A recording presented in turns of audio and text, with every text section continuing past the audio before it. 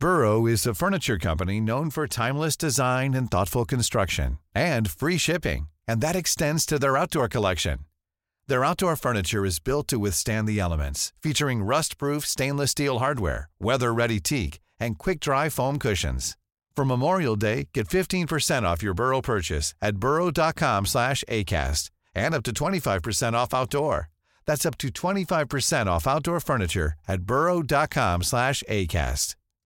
Since 2013, Bombas has donated over 100 million socks, underwear, and T-shirts to those facing homelessness. If we counted those on air, this ad would last over 1,157 days. But if we counted the time it takes to make a donation possible, it would take just a few clicks. Because every time you make a purchase, Bombas donates an item to someone who needs it. Go to bombas.com/ACAST and use code ACAST for 20% off your first purchase. That's bombas.com/ACAST, code ACAST.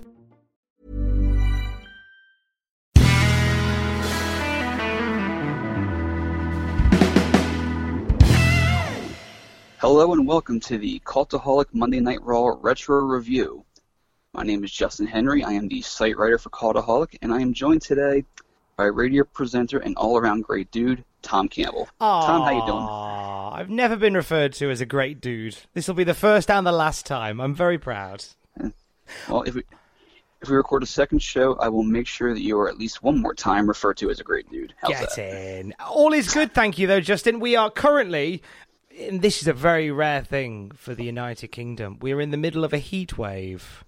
This never happens. This is like 6 years of allotted sunshine we've had in 4 days.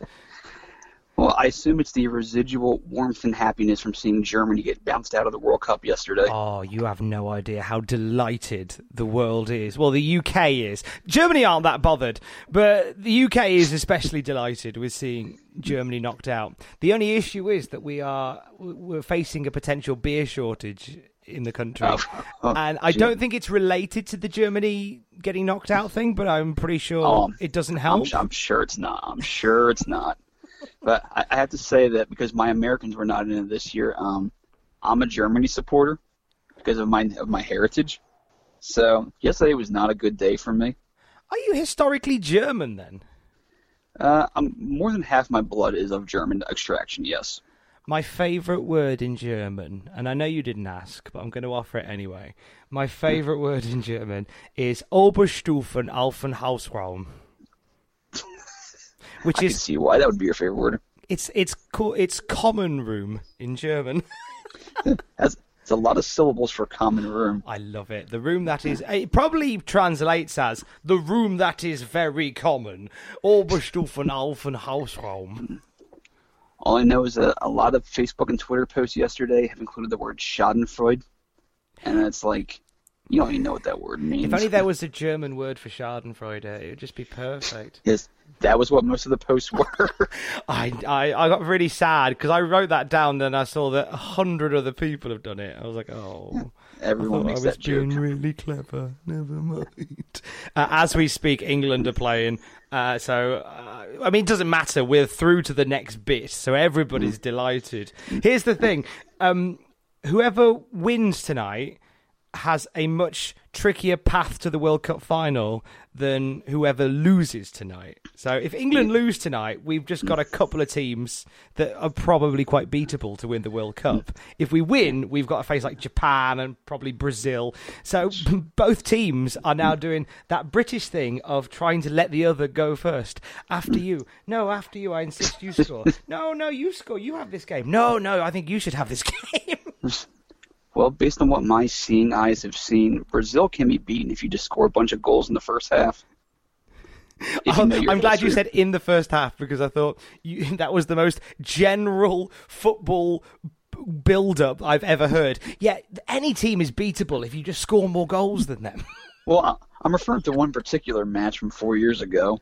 Oh, where they just got creamed in the first half. Yes, that was my favorite sports moment until the Eagles won the Super Bowl this year. But I digress. Go Eagles! Way to butter yourself up to me. Or butter me up to you. Eagles! Woo, Eagles! I'll teach you the fight song one day. Eagles. Is that the fight song? No, it's actually a lot more. Eagles. It's more charmingly inane than that. But we love it. It's part of our local dialect. But yes, we have a retro Raw to look at here, Tom. Not just any retro Raw, the first Raw ever. Yes, the maiden voyage, as it were. I'm very excited. I've loved watching this back. There's a really good reason why I enjoyed watching this back, but I want to save it till the very, very end of our discussion. But for no other reason, it's nice to see the humble beginnings of this program, and they were very, very humble beginnings. That's putting it mildly. It was, if you showed this to a fan today that was not aware of what WWF was like in 1993, they would be a little bit surprised by, I guess, sort of just how, I want to say sterile, but how basic the show was. And how in part they may have tried a little bit too hard. It wasn't the most auspicious beginning, let's say. No, it was very much, like you say, basic. I don't think that's a bad thing, though, when you consider what we get these days. But we'll come to that. But favorite fact about the Hammerstein Ballroom, yes, in New York.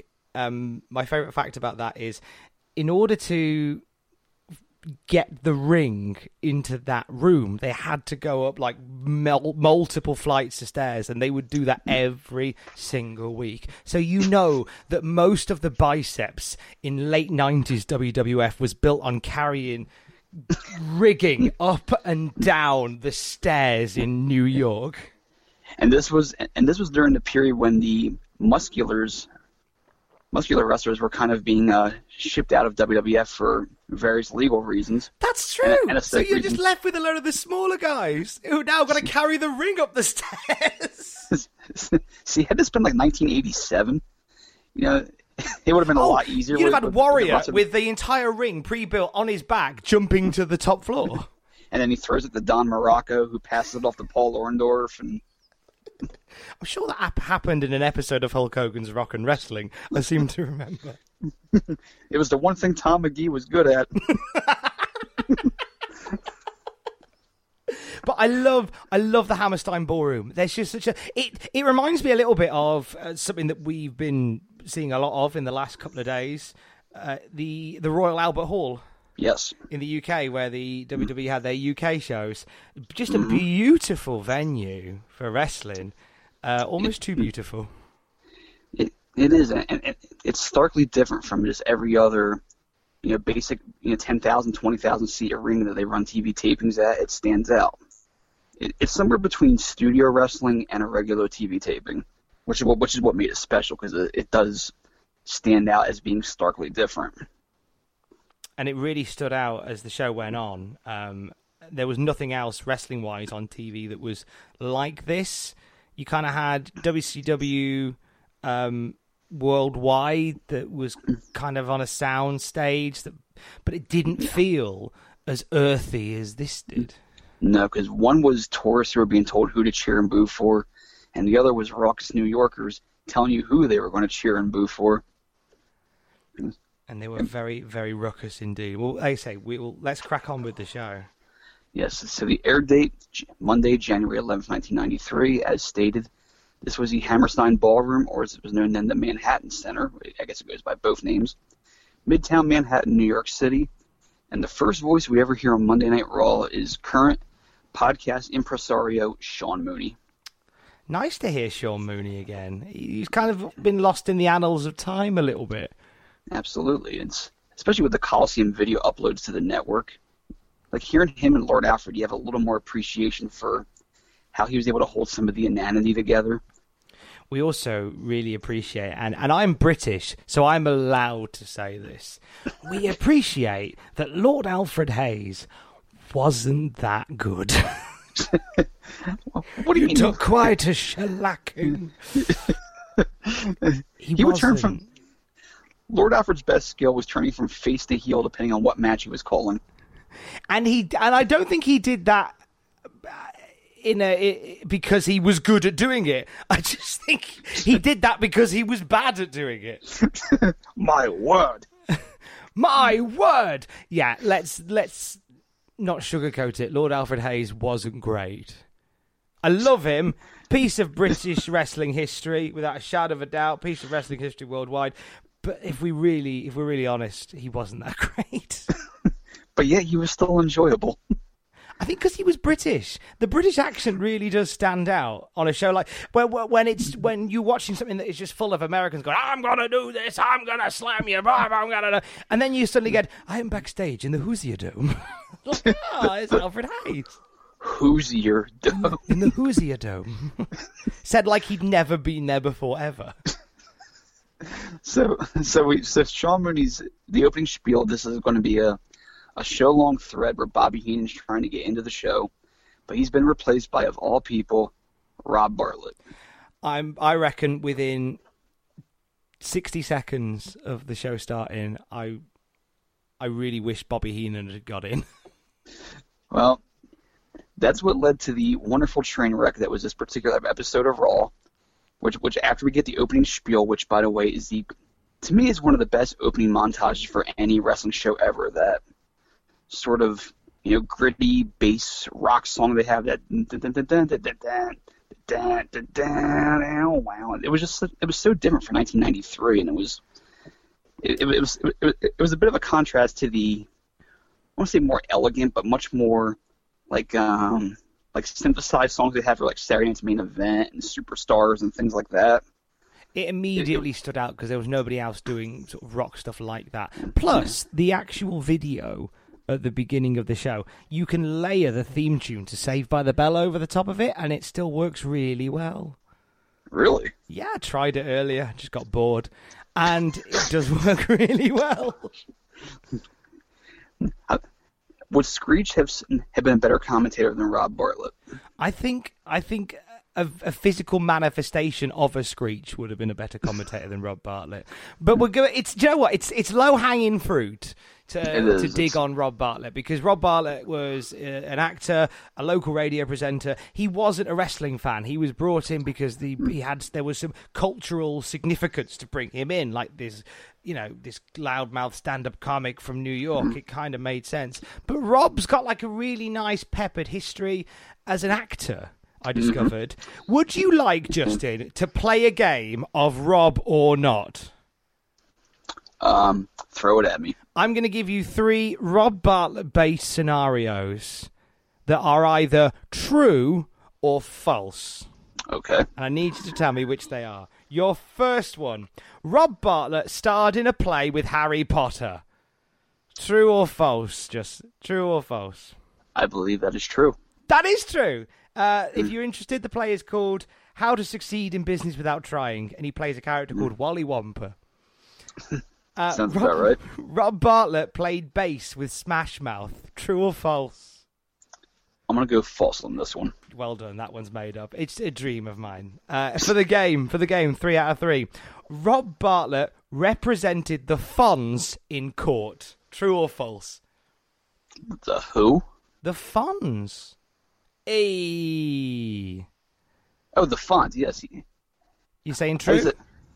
That is true, and I'll tell you why I know that, because I just saw that on TV a few weeks ago. Yep, Law and Order SVU. Yes, we're going through channels, and I recognize Henry Winkler, the Fonz, who I thought you said the Fums. I don't know why. It's just the accent. Who the hell? He played at the Hoosier Dome. I thought it was like the Kinks, but not quite. Like a Kinks cover band. The Fums. It's going to be from now on. The Fums. Welcome to the... Yes. Hello, we're the Thumbs, and we're here to play. Yes.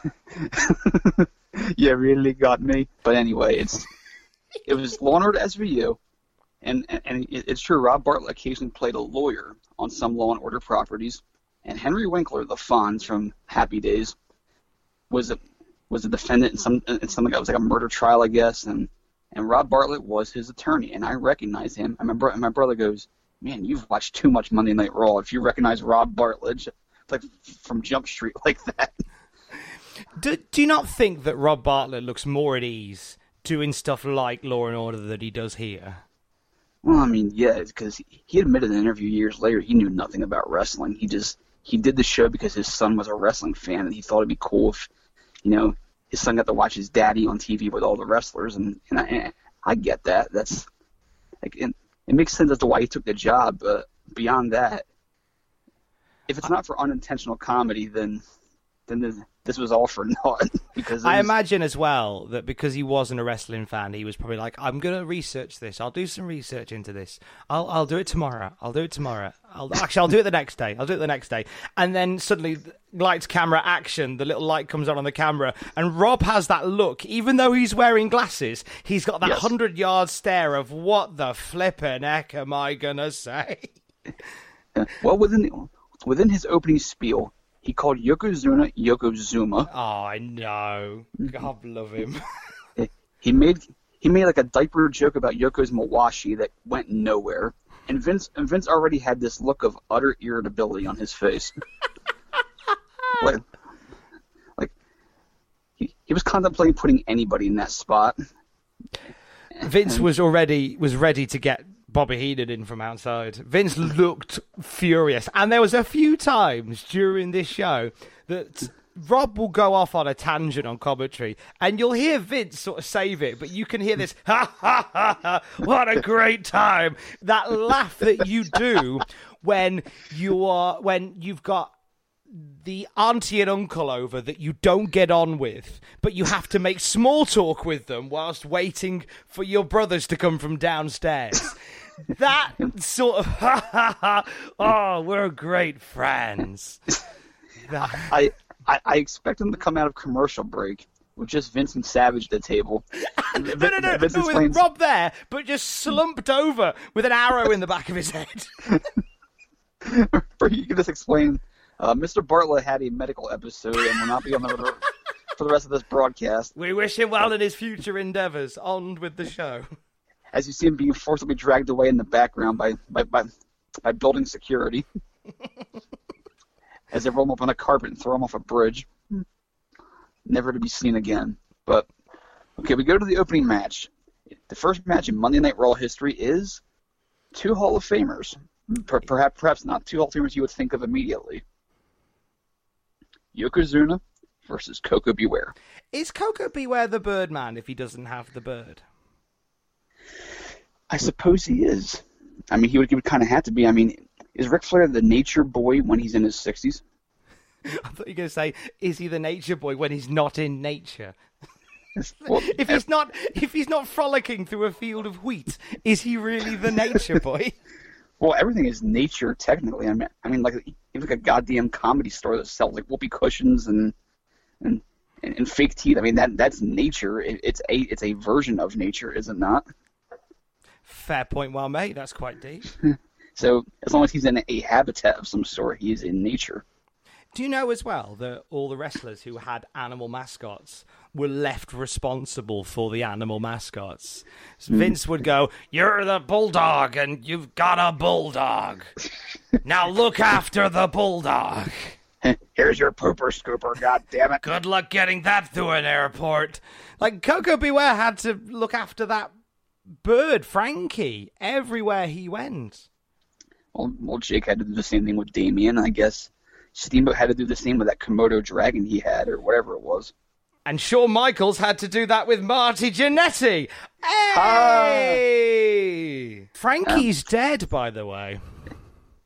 I mean, obviously now, because he was alive in the 90s, he'd be kicking on. But I wanted to find out what became of Frankie the Bird. Did he go to wrestling mascot retirement home, where he spent his days hanging out with the Bulldog, the Snake, Marty Jannetty? No, but Frankie the Bird died in a house fire in 2011. Oh, that's a shame. And there's a really weird YouTube video where this story is told on a Hulk Hogan and Friends live tour. It's Koko B. Ware talking about his house burning down whilst the Nasty Boys watch from the stage and giggle. It's really weird. I don't understand it completely. There'll be a link in the description, I'm hoping, where you can watch it for yourself. Now, when they say Hulk when they say Hulk Hogan and friends, do they mean that they're friends with each other based on their treatment of Coco's poor story about losing his beloved bird? That doesn't sound very friend-like. I'd like to think it's that. I think it's more the fact of here is a group of people who benefited from being in the gravitational pull of Hulk Hogan during the 90s. Let's do a comedy tour. Here's Coco Beware. He's on stage to do his comedy. Oh, God, he's talking about his dead bird. Oh, God. Get him off, get him off. He does this every night. It's like Jimmy Stewart's old poems about his dead dog. I imagine the Nasty Boys laughing at those. They're evil. They're evil. They looked in great shape here. And they'll pop up eventually on these reviews, assuming we get past the first one. So Coco pops up. He's got on a pink windbreaker and lime green pants. He's looking so late 90s, it actually gives me a pulled hamstring. That's how late 90s he looks. Very, very colorful. Neon was big in the 90s. And then he's followed by Yokozuna, who Savage refers to as the world's biggest egg roll. He was also very big in the 90s as well, and the 80s and the 70s. They grow them Samoan wrestlers big. I mean, Japanese wrestlers. What? He's Japanese. Stop saying he's Samoan. He's definitely Japanese. Where do I get this from? He is a sumo wrestler. He comes out to the sound of people playing bits of bamboo, and he has the Japanese flag flying. He is bleached Japanese. Yes, he does have the day spa mud bath music, the relaxation music going on in the background. Oh, please tell me that's actually what it's called. The mud bath music. That's how I think of it. I'd feel nervous if I was in a mud bath and Yokozuna music start playing. Put me very on edge. Mr. Fuji coming in throwing freedom powder at me. A very compromising position. He's susceptible to the bonsai drop. And many other things. Do you know Yokozuna was afraid of spiders? Really? This is a great story. This is a real story. My friend Kev used to book wrestling shows in a part of the Northeast called Ashington. And he actually booked Yokozuna for a show in Ashington, like a year or so before he passed. So he was doing like random independent shows where he was at his biggest, and he'd turn up, he'd squash a local lad, get paid more than everybody else, then get home. And Kev got a photo. Kev arranged Yokozuna to have his own dressing room, freshly cleaned. That was the order: freshly cleaned, freshly hoovered. And he had a phone call from Yokozuna's agent saying, Yokozuna's on the way, can you please hoover his dressing room? Kev was like, well, yeah, I've already hoovered it. He said, no, you need to hoover it again. He wants it freshly hoovered for when he arrives, just in case there's any additional spiders that have crept in after the initial clean. Turned out Yokozuna was terrified of spiders. So if you're terrified of spiders, fret not. Yokozuna was horrified by spiders, and he was massive. Can you imagine how high he would jump off the ground if he saw a spider? You'd feel it for a good few miles round as well, I'd assume. I would imagine. So Yokozuna was afraid of spiders. You're very welcome. This fact brought to you by Mr. Tom Campbell. Ding.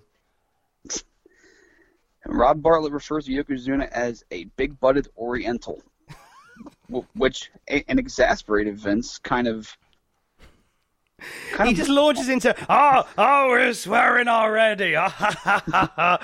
This is the worst day. Well, no, the swearing is when Bartlett says he's got an ass like an amphitheater, and Savage acts like it's the most edgy thing he's ever heard in his entire life. Ooh, I heard that. That's a terrible swear word. Amphitheater.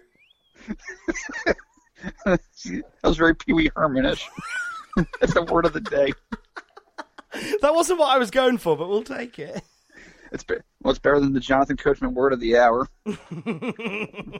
Guys, the word of the hour is amphitheater. Because I'm trying to get fired. An amphitheater? No, I know what amphitheater is the thing. The Jonathan Coachman word of the day. No, he does a word of the hour during Raw. Like a theme. This shows you how much I don't pay attention to Raw anymore. Guys, the word of the hour is decline because we're in the third hour and we lose about 10% of our audience at this point. The word of the hour is jaded. Jaded. The word of the hour is overkill. Oh, more on that later. So Savage at one point says, he says of Koko, he doesn't have Frankie with him. I wonder if that'll be a factor. Yeah, because he was going to use Frankie as part of his offense. Have you not seen it? Where Frankie and Koko do an Anderson, like a double Anderson spinebuster. It's incredible. Well, he sends Frankie there. Actually, the first Meltzer driver was done by Koko Beware and Frankie. And the weird part is it was Frankie holding Yoko up for the move. Exactly. And it was Koko that flew through the rafters. Because he's the Birdman. Because he's the Birdman. So the Birdman, Koko Bird. It's a very basic squashes to get Yoko over prior to the Rumble. Crowd's happy to see the running leg drop, the bonsai drop, because it's a New York crowd and they love watching guys get squashed, especially the old time baby faces like Koko that hadn't been over in a while. And that's pretty much all there was to this match. It was just like squash. You say, it was just getting him ready for the Rumble, just reminding everybody that Yokozuna was a force to be reckoned with, and Koko Beware, bless him, took almost a bigger shellacking as Virgil did a mere months before. And as we've stated, although it can't be stated enough, by this point Vince had to have absolute buyer's remorse in regards to the comedian sitting next to him that had no goddamn clue what was going on. He just understood that Yokozuna was big, Koko was not, but he did get in some very edgy Gary Coleman jokes for 1993. Oh yeah, he said he wondered what. I remember start of the match. He went, "I wonder what became of Gary Coleman," and Vince like, "Yeah, he grew up." Vince is annoyed, like you say, buyer's remorse. Within the first match, Vince is like, "God damn it." At this point, Vince has his. He's just playing along with Bartlett now. Like, yeah, sure. Is it 10 o'clock yet? As he pulls out his boot flask. It'll be better if he did. We get an ad from the 93 Rumble, which Damien Demento makes the ad. And that makes me happy. Yeah, do you know what? We're going to talk about him at length in a little while, but I do like Damien Demento. I'm a big fan of the weird wrestling characters. Especially the ones that didn't necessarily have long tenures. They were just there for a couple cups of coffee and then kind of went on their way. And Damien was one of those with a lovely potted history, but more on him in a bit. When he was on the independent scene in the early 90s, he wrestled for this New England-based outfit that was run by the Savoldi family, or maybe Tony Rumble. I can't remember which one, but his name there, he was a Mongolian wrestler, and his name was Mondo Clean. K-L-E-N. That's not a name. That's something that you do before your landlord visits. Mondo Clean. This may be a rare time that a character from early to mid-90s WWF was given a better name than what they already had. It's true, actually. A lot of the time, whenever anybody goes anywhere else, the name is always like an appalling pastiche to whatever it was. I will take Tracy Smothers over Freddie Joe Floyd. I will take Wild Bill Irwin over the Goon. But I will never, ever, ever take Mondo Clean over Damien Demento. Because at least Damien Demento sounds awesome. Mondo Clean does sound like a domestic product as well. It does. How'd you get your kitchen so shiny? I used Mondo Clean. It's like a Roomba with arched eyebrows. I am giving my Roomba eyebrows tonight. Things are amazing as long as you know your dog doesn't go number 2 on the floor. And it'll certainly do its best to try and clean it. It really will. It'll give it the old college try, as they say. We've got a Roomba, and it drives my good lady crazy because it doesn't clean in a sensible way. It literally bounces off walls and eventually cleans the room. Whereas if you are vacuuming yourself, you can kind of go up the carpet, down the carpet, up the carpet, down the carpet, up. It looks nice and neat. A Roomba goes, I'm just going to go left, just going to bounce off this wall and go right. I'm going to go back down. I might go back the way I came just now. We'll go up this way now. It is just it's like if you're cleaning with attention deficit disorder. Just in any order, whichever you like, it's fine. It's the spot monkey of domestic cleaning products. Yes, it is just that. Long live the Roomba. It doesn't sell. It doesn't slow down and tell a story. It just goes haphazardly against off the walls. And Jim Cornette hates them. Yes, Jim Cornette does not understand how anyone can cheer for the Roomba. Why is anyone cheering for the Roomba? We get a Narcissus promo from Bobby Heenan, who had the foresight to record it before he was locked outside. This is Bobby reminding us of just how good he is talking and how much better he is in a wrestling capacity to Rob Bartlett. This is the infamous ice cream to horse manure promo as well. This was quite a nice surprise when I watched it. It was actually the second one he did, because the first one was comparing Flair to Hogan back in '91 when Heenan brought the NWA World Title on TV and blew everyone's mind by holding it up and talking about how Ric Flair was coming for Hogan. But yes, Ice Cream and Horse Manure, that was one of his go-tos, I guess you could say. What would you say in 2018, Sir Justin, is like comparing ice cream to horse manure?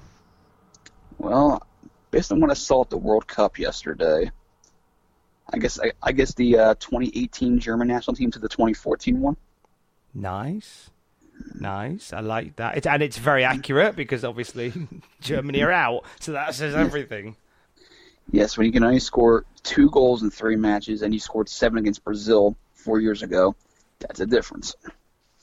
I'm going to say, in the current climate, Instagram stories compared to Snapchat is like comparing ice cream to horse manure. And that's a real fall from grace for Snapchat, which was, for a short while, the go-to send a quick picture app. And then Instagram stories just did it nicer. And now I think 3 people still use Snapchat. And 2 of them work for Snapchat. Is one of them Tom from MySpace? I hope so. I really want Tom from MySpace to be one of the final people on Snapchat. That just feels right. It's like when everyone left ECW at the end because nobody was getting paid, and there's like some of the regulars are still there. Tom's still hanging on. They just put Tom. So what you're suggesting is, had ECW lasted any longer, Tom from MySpace would have been the ECW champion. Yes, it would have been him versus whoever was big in 2001 on the Indies. Him versus Michael Modest. Him versus... Wow, what a match. Reckless Youth. A Reckless Youth? Is he still going? I'm not sure if he still wrestles, but I do know Tom Carter, who is Reckless Youth, is he's still around on social media. He's still fairly young, because he started fairly young. I don't know if he's still... I don't know where his wrestling career is now, but he may have... It may not be what he primarily does anymore, but he was a pretty big deal back in the mid-'90s, one of those first real indie darlings of that era, like right as the internet was starting to take off. He was there, wasn't he? Yeah, it's true. It's true. Yeah. I'm going to look him up after this. I'm going to see if he's all right. I'm going to draw eyebrows on my Roomba, and then I'm going to look at Reckless Youth. Well, speaking of Reckless, that's a great segue into a Steiner Brothers match. Oh, why was the Steiner's music played on a kid's xylophone? I think it was like a fight song of some sort, like a collegiate sort of athletic type of fight song you'd hear on Saturday afternoons during college football. Not that you would really have much grasp of American-style college football, but with the marching bands, and it's all part of the aesthetic. They all have those kind of fight songs, don't they? You don't really get them in British football or soccer. You don't get them because you just get chants, which is like, we are City, Super City. It's a bit rubbish. I quite like collegiate fight songs in English football. That would be brilliant. You have not lived until you've seen a college marching band play Iron Man. Oh, I need to see that now. That needs to be a part of my day. That, Seven Nation Army. There's a lot of well-known contemporary rock and metal songs that I've seen marching bands play, and it's actually... I remember there was one game within the last few years where they were playing Lean Back by Fat Joe, and it just seemed really out of place, like these band nerds in their giant hats playing Lean Back. It's like, well, best of both worlds, I guess. Good luck with that. It's during this match we have Doink running. It's Steiners versus the Executioners. I've done some research into this before we go any further.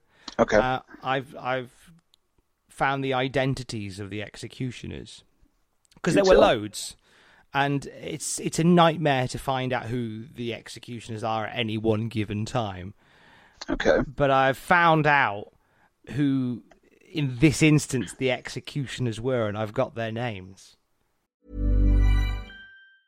Mom deserves the best, and there's no better place to shop for Mother's Day than Whole Foods Market. They're your destination for unbeatable savings, from premium gifts to show-stopping flowers and irresistible desserts. Start by saving 33% with Prime on all body care and candles. Then get a 15-stem bunch of tulips for just $9.99 each with Prime. Round out Mom's menu with festive rosé, irresistible berry chantilly cake, and more special treats. Come celebrate Mother's Day at Whole Foods Market.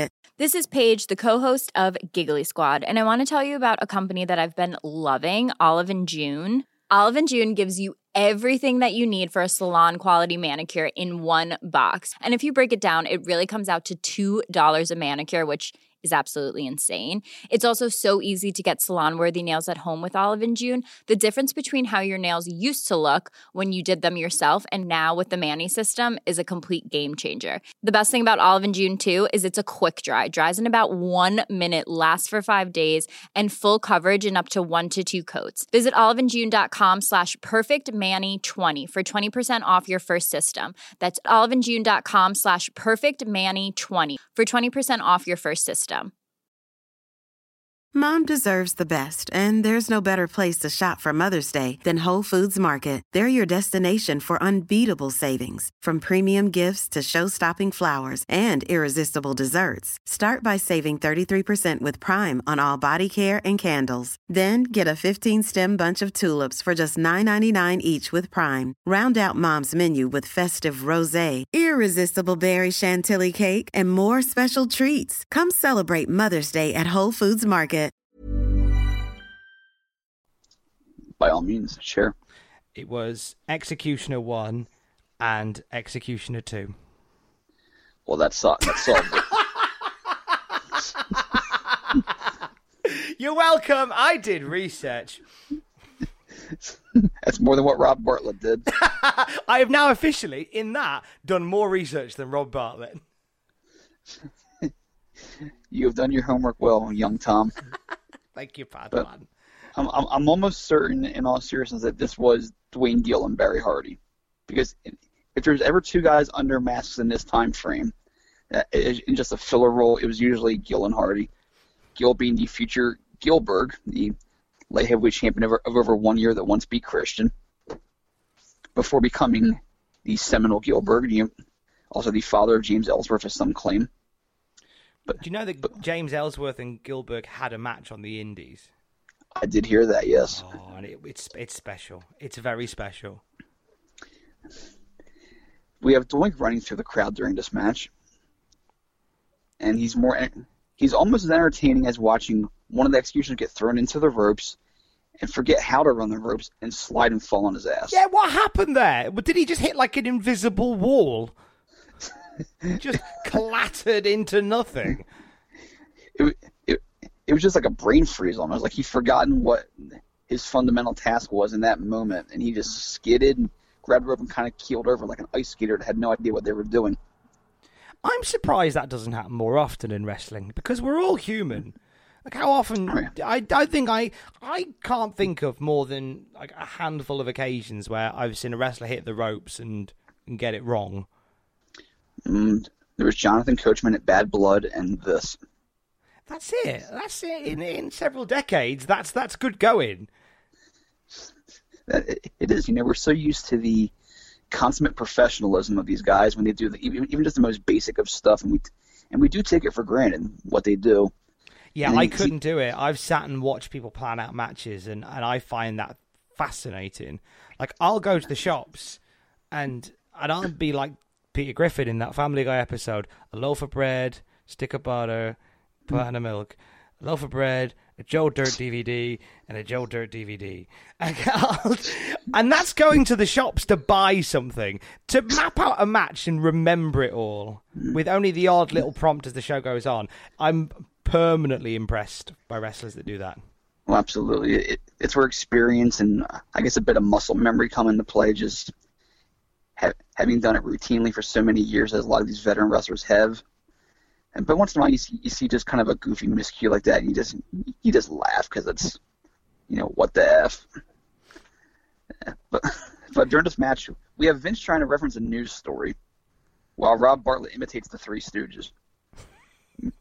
While Doink is running around. Actually, the best bit was when Rob Bartlett went, "What's his name? Is his name Dork? Dork the Clown?" And Vince went, "Yeah, it's Dork the Clown."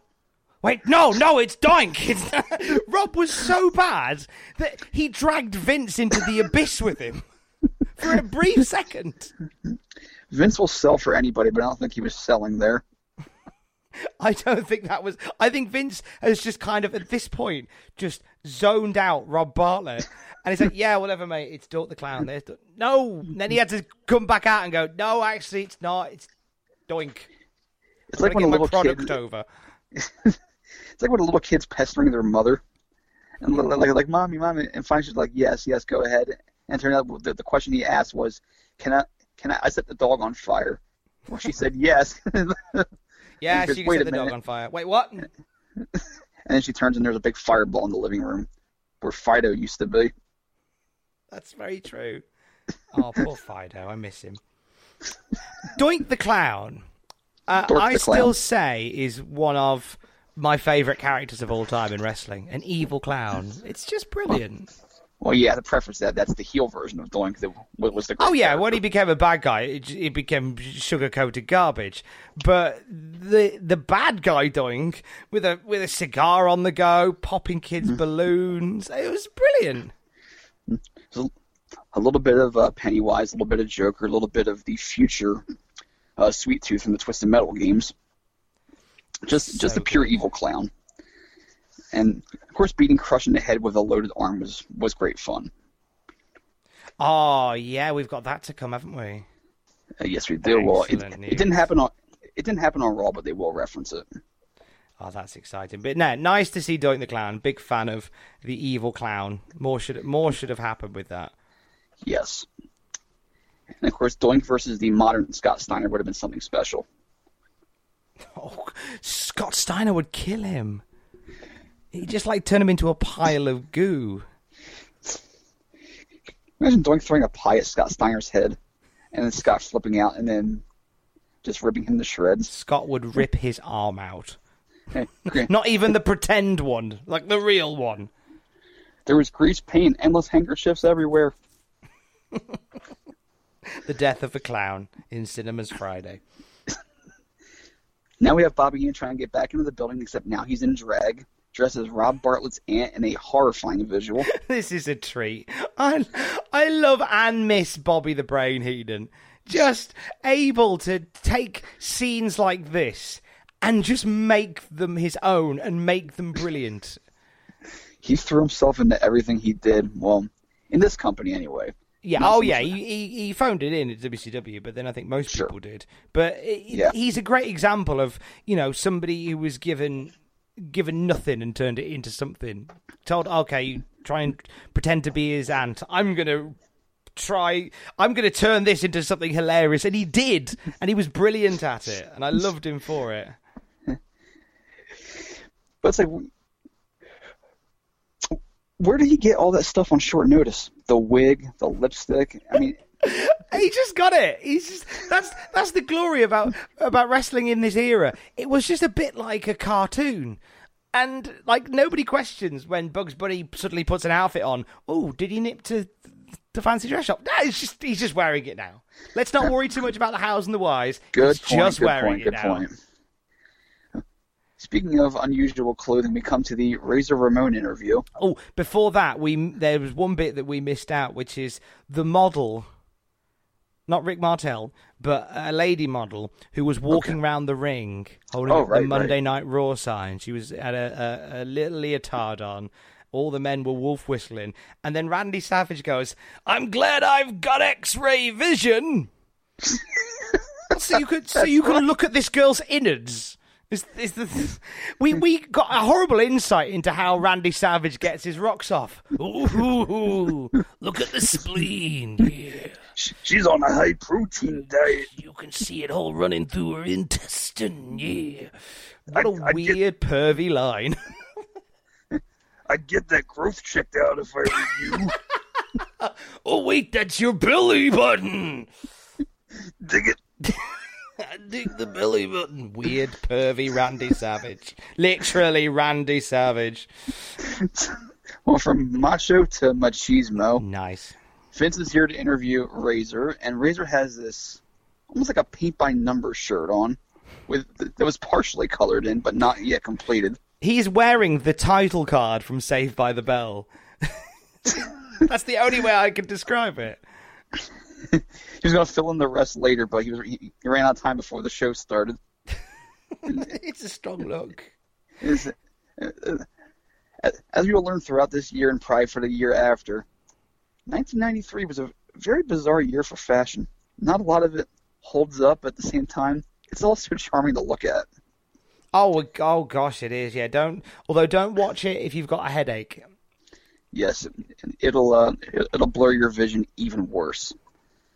I reminded in this bit of how Scarface, the first Razor Ramon incarnation, was, and it is because he went to Vince and went, "Hey, I've got a character. Have you ever seen Scarface?" And Vince was like, "No, of course not." And he just did a Scarface impression, and Vince was like, "I love it. Let's do it." And there was the Scarface influence here in many ways, most notably when he said cockroach instead of just cockroach. Cockroach. Adding extra verbs where not needed. Mm-hmm. We get the footage of him beating up Owen Hart, which was part of the storyline where Razor was going to face Bret at the 93 Rumble for the title belt. And Owen had on a purple windbreaker and purple and white Zubaz. If we're talking sartorial choices, we have to throw that one in. It is. Some of these outfits are just beautiful colour explosions.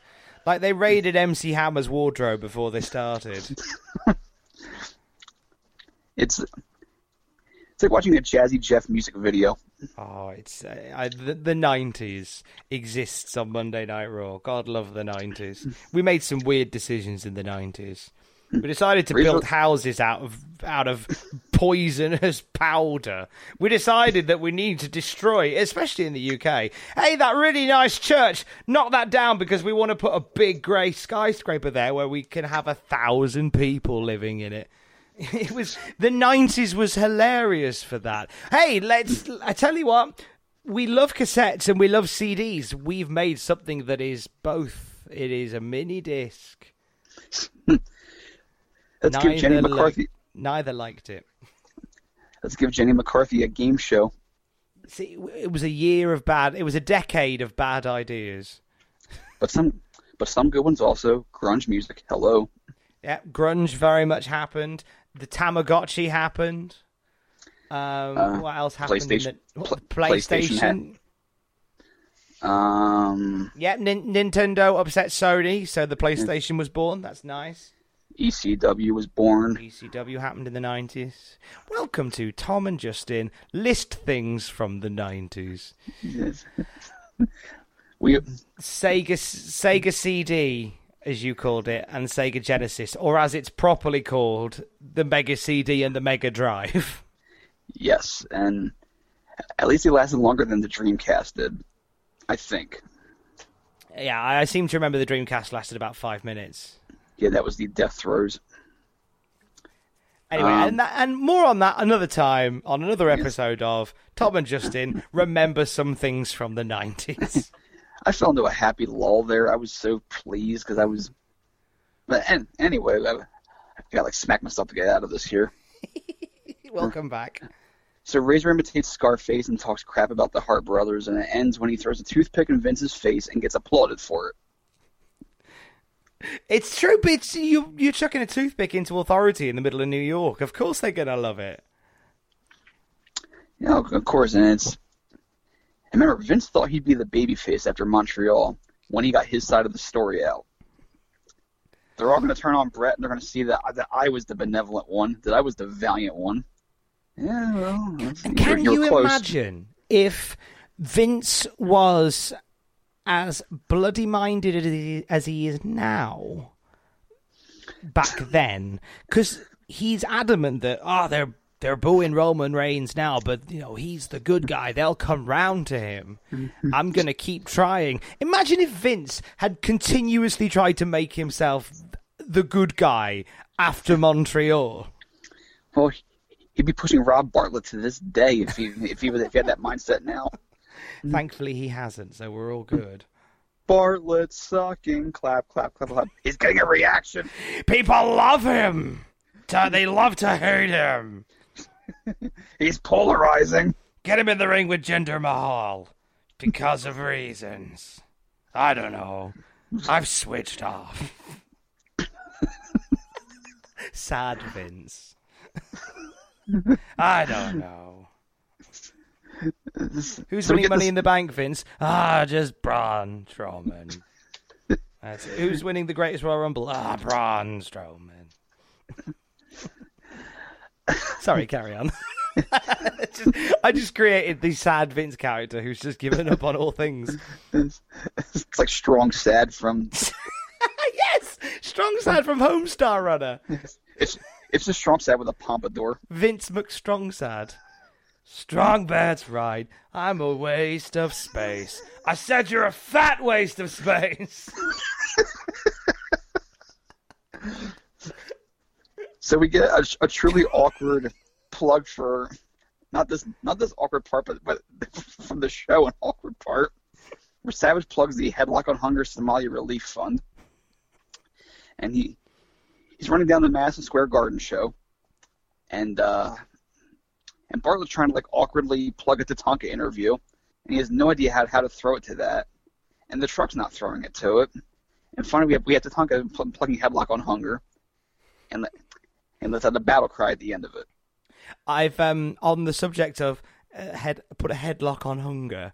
I've come up with some potential offshoots. Oh no!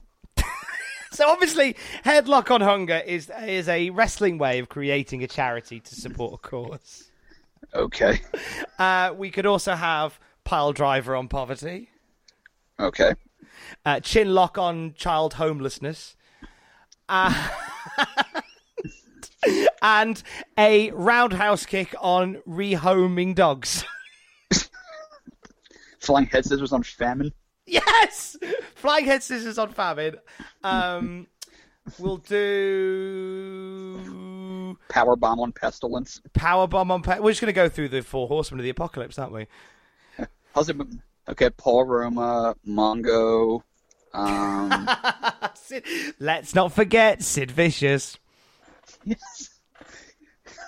We can't ever forget Sid Vicious. Never forget. # never forget. He'll come at you with a sponge if you do. A sponge? Yeah. And some scissors. Is sponge slang for something? Sponge is like a squeegee. In America, you call him a squeegee. So over here, it's a sponge. Yeah. Our sponges are a little more soft than the squeegee. Squeegee is actually... If you attack Pillman with a sponge, that'd be even funnier. Yeah, actually, that would have been a lot funnier. So we come to the good match of the show. The actual sort of wrestling match is Shawn Michaels versus Max Moon for the Intercontinental Championship. This is the good match. Isn't that horrifying? Well, I mean, one half of it is without peer. It's obviously, young in his solo career, Shawn Michaels. It's during that awkward phase where Sherry Martel is singing his theme music. Mm-hmm. And Moon being the former partner early in Shawn's career, which is Paul Diamond. And then later, Michaels and Diamond had many matches with each other in tag team form. When it was Rockers versus Bad Company AWA, Rockers versus Orient Express in WWE, because Max Moon was also Kato. Yes, he's a man of many talents, is Paul Diamond. Paul Diamond was a very underrated performer. Wrestling is a better place for the Max Moons of the world. I believe, and I argue with many wrestling fans about this, and there's no right answer. Wrestling is more fun when it is inherently nonsense. This is true.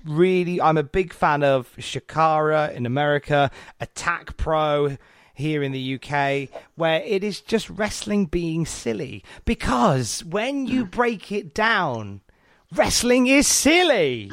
It's so silly. It's people in their pants, all oily, pretending to fight. It's so silly. But once you know that, you can then rebuild it and you can have fun with it. And I see so many people get so angry about wrestling, but it's just people pretending to fight and doing it brilliantly. I don't want to cast aspersion on anybody who's a wrestler, because to do it, you have to be incredibly talented. And that is why I'm a super fan of so many people and a super fan of wrestling in general. But once you realize, and I think some of the best wrestlers will know this, once you realize it is inherently nonsense, you can be brilliant. Once you don't take it too seriously. I guess it comes back to the whole idea of life's better when you don't take it too seriously. And wrestling's more fun, I believe, when it's not taken too seriously.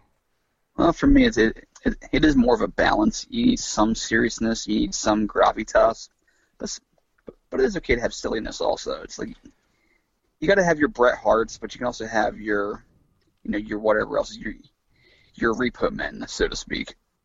Yeah, I think one can't exist without the other. That's a fair statement. But I think, but the Max Moons, actually, no, and this match is a great example of that. You've got Shawn Michaels and you've got Max Moon, who are very much different sides of the coin, who put together an excellent match, the best match of the night, which isn't a great honor to have, because most of it was bobbins.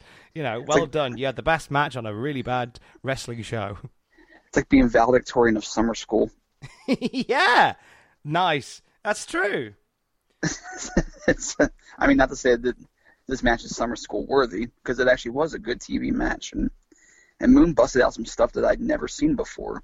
He does really well, considering he is in that suit. They did this one spot where they ran at each other and did like a double arm hook, but Moon pulled him into an armbar takedown. And it was really, really nifty looking in it. And I don't think I've seen that before or since, quite honestly. I don't think I have either. I'm trying to now think if I'd seen that. No, I haven't. It was a strong showing by both guys. This is where we're in that weird point as well with Shawn Michaels, where sweet chin music isn't really a thing yet. Nor is thigh slapping. No, so he just has this super kick, but it just kind of is like a... It's the setup for his teardrop suplex. The teardrop suplex, as a name for the Heartbreak Kid, makes sense. It does. It works in perfectly. It's like Tombstone for The Undertaker. It was exactly that. Doink the Clown popped up again during this match, which was... And that wasn't even the most inane part, because here you have this wonderful match with Shawn Michaels and Max Moon, just working well with each other. They've been together many times before in matches, like I said, AWA, earlier in WWF. But this is the match where Rob Bartlett decides, all right, we're going to test the boundaries of just how inane I can get. And he goes on about the Amy Fisher story, which for those of you in the UK who might not be aware of who Amy Fisher is, or even Americans who have forgotten the story, she was the Long Island Lolita. She was the quote-unquote victim of Joey Buttafuoco, which is a great name, by the way. That is a brilliant name. Joey Buttafuoco. And basically, without getting into the gross details of the story, Amy Fisher ended up, I believe, shooting the wife of Joey Buttafuoco, Mary Jo Buttafuoco, in the face and serving a prison sentence for it. And And Rob Bartlett decides this is a great time to cast a theoretical movie for the Amy Fisher story with sensational Sherry as Amy Fisher, Vince himself as Joey Buttafuoco, which, go ahead and Google Joey Buttafuoco and see why this might be hilarious. I'll give Bartlett credit for one thing. He did put that visual in my head, and I laughed. So you got, okay, so on the laughometer from comedian Rob Bartlett, we can now strike 1. On a scale of 1 to 10, this was a solid 2.5. Excellent. Well done. Which is a high mark and may up the curve for many others. But second half of the match, nowhere near as funny because we have the Mike Tyson impression that goes on forever. And I mean drags ever. This out. It's I wrote in my notes, kill me. I just put, this isn't even a good Mike Tyson impression. No, it's if you recall the episode of Raw after the Miz's daughter was born, and they spent the first half of a Seth Rollins Finn Balor match going on about Miz's daughter, asking questions about it. Miz is the heel here, and they can't stop gushing about his newborn kid. This put that in perspective. That suddenly felt like some compelling story-building, world-building commentary. Yes, it was a great build at WrestleMania. You get Miz over as a sympathetic, doting father when he's the heel of the match. But at least it wasn't a lengthy Mike Tyson impression. And that's true. And the best part is during the discussion of Tyson, who at this point was in the midst of his 3-year prison sentence. Savage says, quote, Tyson got a raw deal, and Vince is trying to qualify this somehow, saying, well, you know, some say he did. He's trying to soften the harshness of Savage for some reason, defending Mike Tyson. I think it was at this point that Vince realised his second mistake with commentary. His first one was putting Rob Bartlett on. His second one was saying, I want you to be topical. Talk about events of the day that aren't wrestling. And here we are. We're talking about murderers and a boxer in prison. Yay, topical. Good job. This is a great idea. Why world build when we can talk about the sad reality of sports stars doing time and whether they did it or not? Just what I need whilst watching Shawn Michaels and Max Moon have the best match of the night. But there is a silver lining here because Vince got into the match late, and you could tell he was trying to escape what was around him. When Moon hits the seated senton off the apron, Vince is all like, this is a great match, and he's trying to ignore his present circumstances. So the best way to get Vince into wrestling is to absolutely ruin his day around him, and he will see wrestling as the escape that many fans see it for what it is. Absolutely. So Shawn gets he hits a super kick. Moon escapes one teardrop suplex attempt, but not the second one. The best thing on the show so far, well, that and the fact that the Intercontinental belt had the turquoise strap at that point. I like that belt. I liked it with the turquoise on it. It was nice. The IC belt has had some of the best makeovers of any belt. Sure. And I like the fact that we're now at a point where we've actually got a retro IC belt. In a time where we're told not to worry too much about the look of a belt, it's nice that we've got a retro IC belt. It is. I was very grateful when Cody Rhodes brought it back, and I wasn't the only one. There was, back when Warrior had the yellow strap for the Intercontinental belt, or when Shawn had the white strap for the world title. You know, a lot of different looks, a lot of unique ones. I like it. So at this point, we get the Royal Rumble report with Mean Gene. This was the most traditional thing on the show. Oh, I don't think I had this on the one I watched. Really? No, I watched. You're gonna have to lead that because I watched the one on YouTube, which has got like loads of ads in for the 1000th episode of Monday Night Raw. Okay, this is the network version that I was watching. Ah, so I've not seen this then. Yeah. It's just a very basic report, Mean Gene running down the show. Iker Pro is a sponsor. I wonder how WWE got them. Oh, the World Bodybuilding Federation is something that we have to talk about at length another time. Especially the ill-fated second show when Tom Platz had to explain how everyone looked smaller than the year before. And there was a damn good reason for that. Nothing beats.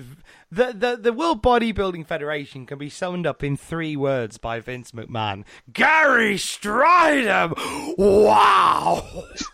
That's it. That's all we know. And that's all we care about with the World Bodybuilding Federation. I like to imagine that was his Tom McGee reaction just transferred to the world of bodybuilding. With the World Bodybuilding Federation, we'll get a shoeing another time. I'm really hoping. There wasn't much of note to the Rumble report. It was just a basic filler bit to explain what was coming up in 2 weeks in Sacramento. Although I will note that Mr. Fuji calls Yokozuna like Bartlett did earlier in the show. And I'm thinking, that's what happened. Bartlett got all of his notes from Fuji, who ribbed him for most of their conversation. Or maybe we've all got it wrong. Maybe he was Yokozuna. But everybody's now too polite to to correct anybody. Maybe Yokozuna was too polite to change it to correct anybody. It's like when you go to a party and somebody says, "Oh, this is." If you walked into a party, Justin, it's like somebody going, "Oh, this is James. Oh, hi James. Hi James. Hi James." And it gets to a point where if you haven't corrected them, you can't. Too much time has passed. You're now James. You need to get used to it. And I wonder whether this happened with Yokozuna. Maybe because Virgil called him Yokozuna. So maybe Virgil knows as well. This Yokozuna, whatever his name is. Well, the awkward correcting of the name would be the first awkward thing on this show, certainly. It would not be the first, and it will not be the last. Because nothing else on the show has been awkward. Oh, the other thing I have to mention is Carlos Colon being announced for the Rumble match. The youngster, as Gorilla Monsoon would refer to him as during the match. Mean Gene notes that Colon is representing Puerto Rico because this is now the Olympics. And every nation or territory or whatever is sending a different representative. Do you know what? I would like it if the Royal Rumble was a bit like that. Where it was, you could, like, imagine, right? Now WWE are working on, we've got NXT UK. If they set up other countries, like, sites like that, you could do that where you go, right, the Royal Rumble, the WWE Royal Rumble is at the end of January, and NXT UK has got 2 slots. And we're going to find out which 2 NXT guys get to go in that Rumble over there. That'd be cool. And then, like, if there's NXT India, if they do stuff like that, if they do NXT China, and like they each get people in it, that'd be amazing. NXT Portugal with Justin Credible as the champion. Yes, and nobody else. Is there more than one Portuguese wrestler? No, or is it just there's Aldo literally Montoya? there's only 2 people in Portugal, and one of them is Aldo Montoya. And he was a Man-O-War, and that's a fish. Yes, it is. It's a very deadly fish, mind you. You don't want to get stung by one of those. You don't want a man with a jockstrap running at you. Who can if sting he's wearing you. it on his head. It's either Aldo Montoya or some bloke from a stag do. From a what now? A stag do. Do you not do stag do's in America? What would would it be bachelor parties? Stag parties. It's like when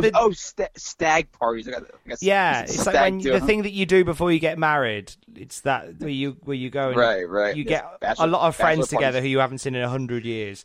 You go to a foreign country. You drink far too much, get tired by 10 p.m. and suddenly regret all of your life choices. That's a stag do. Or it goes the other way, and you drink until your eyes fall out, and you wake up chained to a lamppost in the middle of nowhere.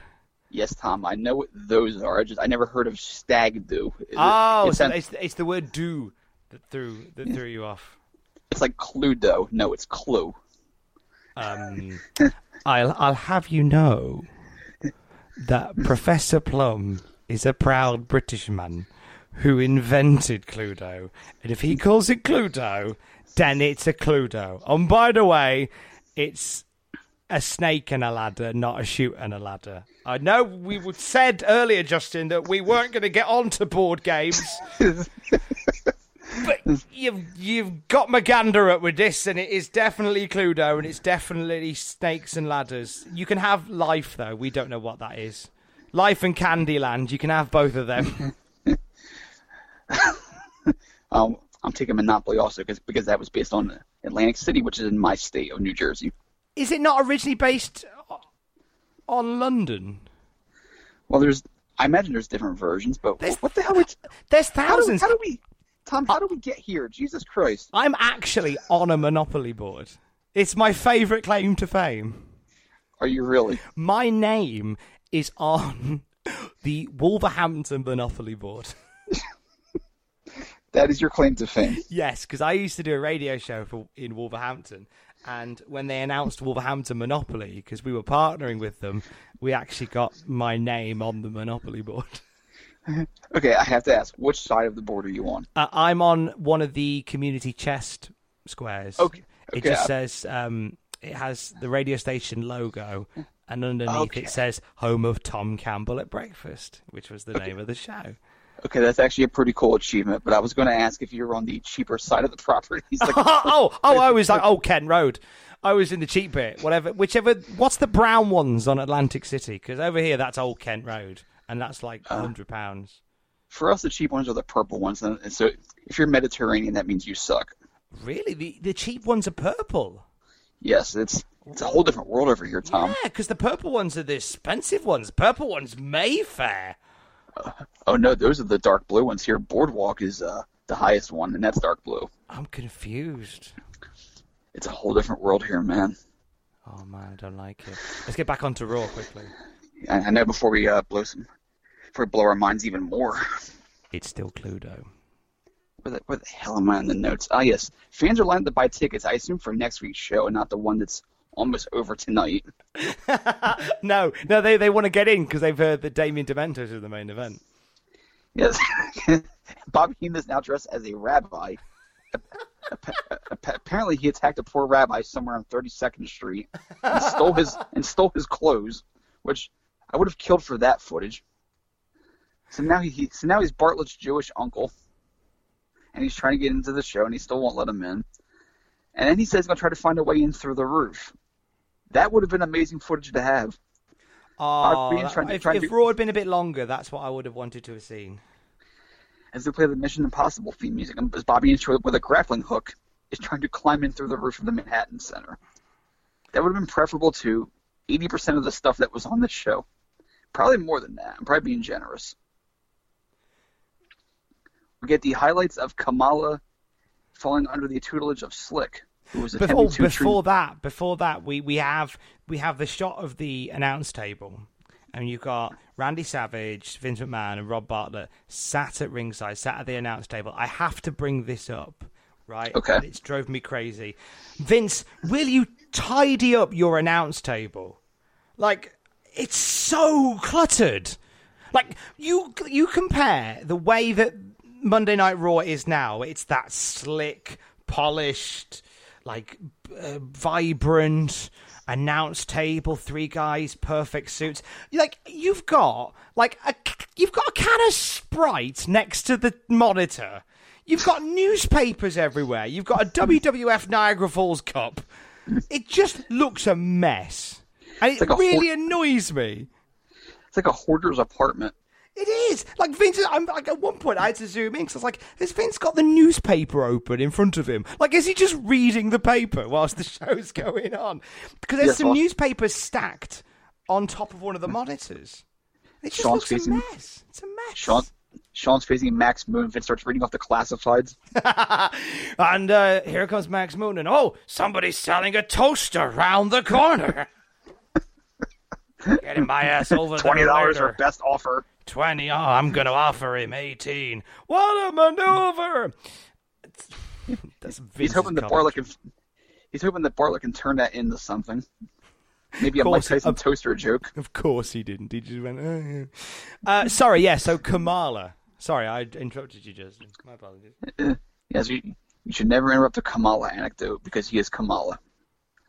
This is during the charming period when Slick took him away from Harvey Whippleman, easy for me to say, and Kimchi, and it led to nothing except Kamala still not knowing how to pin people, because even though Slick is humanizing him, he still can't figure out the whole pinfall concept. This went nowhere, and Kamala was gone by maybe June or July. And then he went and started singing blues. That's right, he did. Kamala released an album, if you people weren't aware. He lost a leg and released some blues. I don't know whether the two are connected. No, I think he was singing before then, because he actually appeared on Lawler's Memphis shows in the 2000s singing. So therefore, it must have been after. Yes. Did he sing my favourite blues song, which was the Time Traveler's Blues? I don't think he did. I woke up next Thursday. Thank you. That's the joke. Wow. You're welcome. Off we go. We come to the main event of the aforementioned Damien Demento, who, as far as I know, did not have any sort of blues singing career.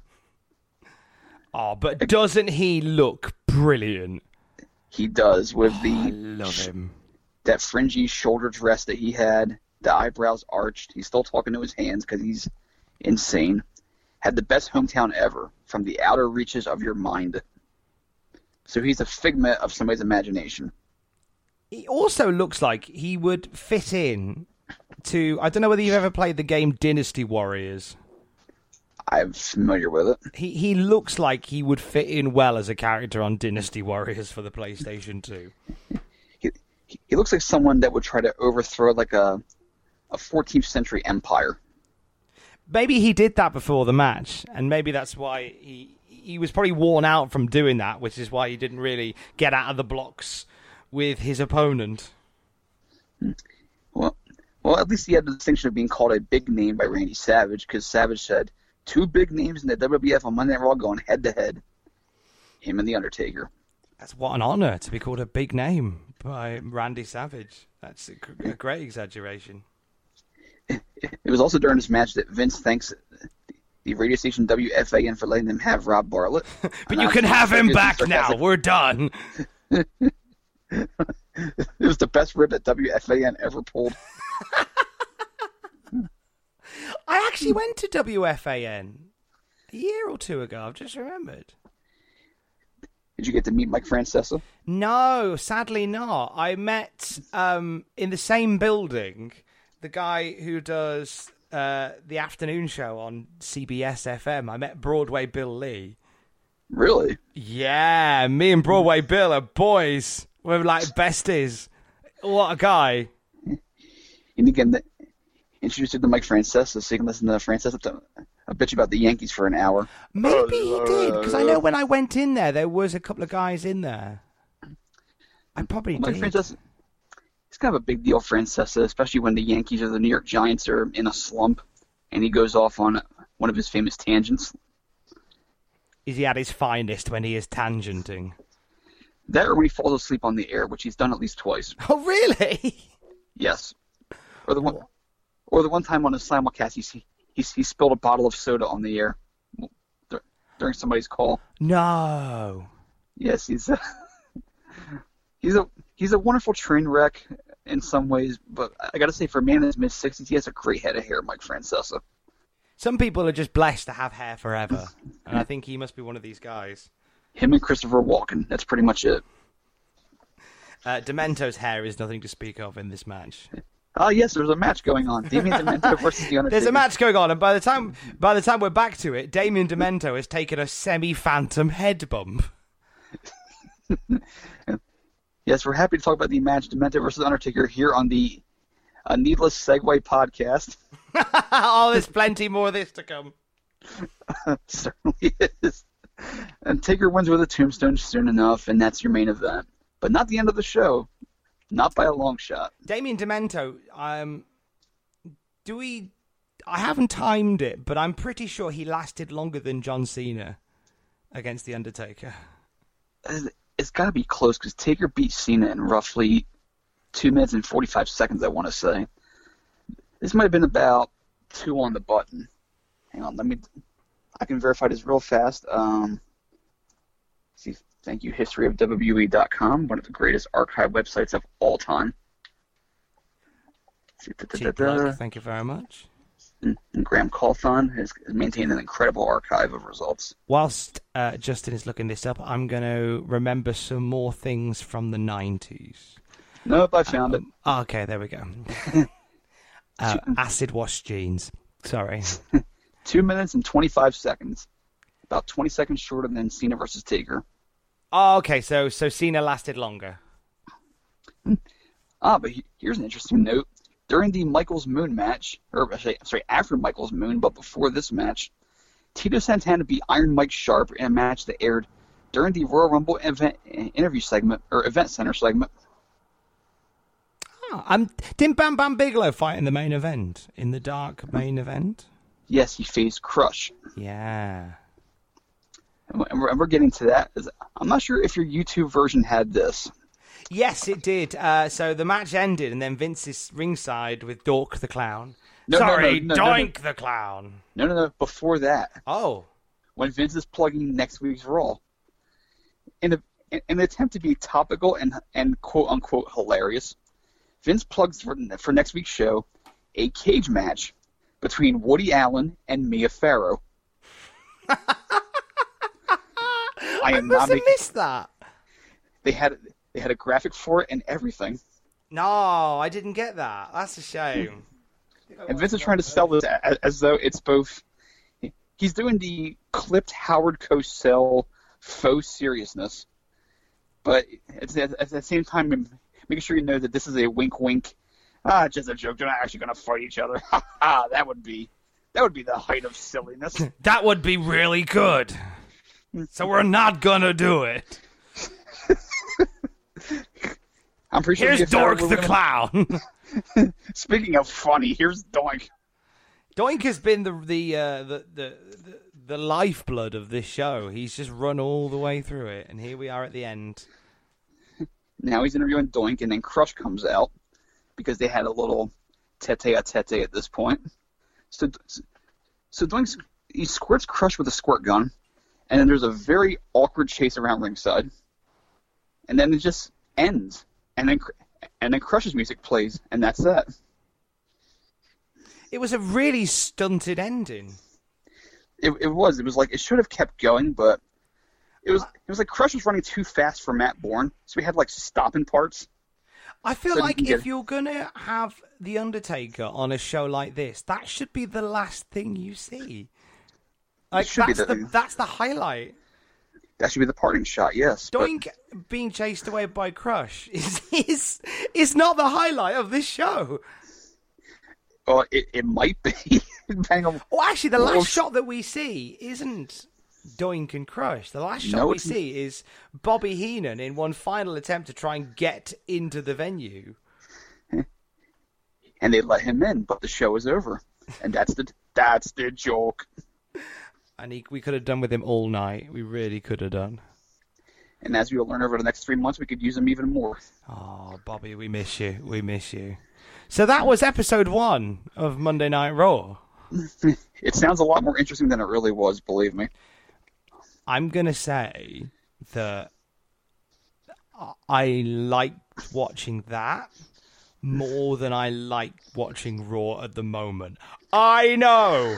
Controversial, right? Show was... It was the one that we've just watched. It was very basic. You had a couple of characters that you were getting over. You had a story that ran through it. And you had at least one solid match in there. That's great. Raw now has just become this undigestible 3-hour marathon of the same thing every week. That's the point I was going to make as you're listening yours off. This is only 1 hour, and condensed on the network, it's just 43 minutes. That's easy. It's easy watching. I could do that. This is why I prefer NXT at the moment, because NXT is less than an hour. Done.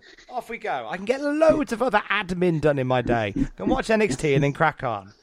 And then other 1 hour shows you have, like, say, Lucha Underground or MLW, just 1 hour long. Perfect. And then you move on with your day.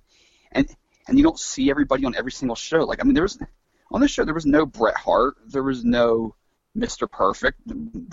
You had Shawn, Yoko, and Undertaker, and those were your big stars, and the Steiner brothers.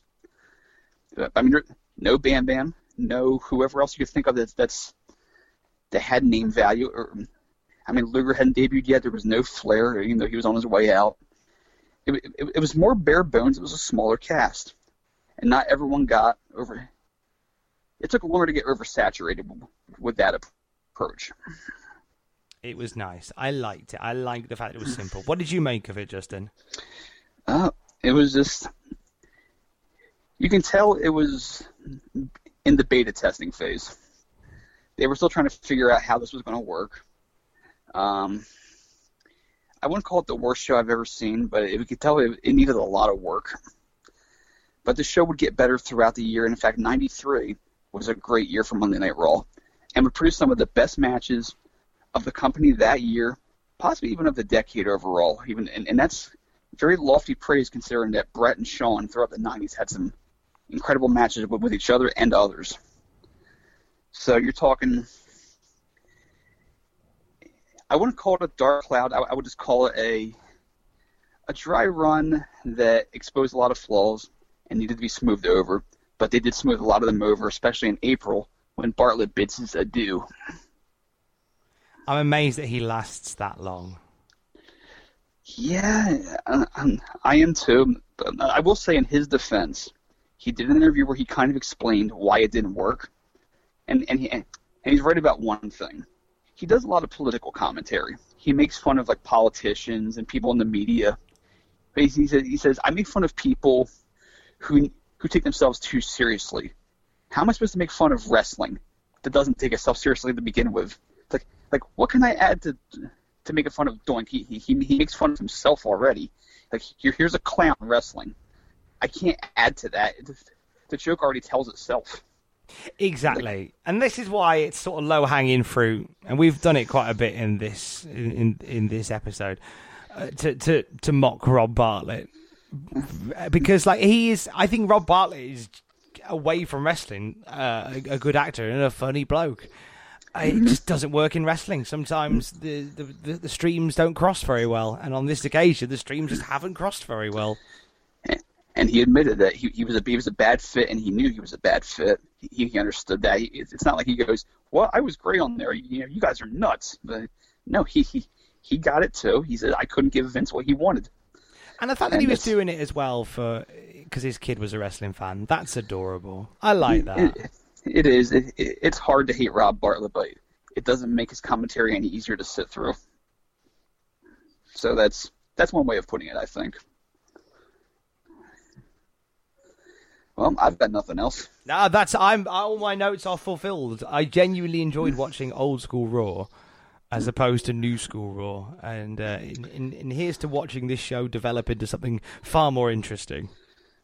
And in 25 years from now, if God forbid we're still doing this show, we'll be beaming it straight into people's minds by that point.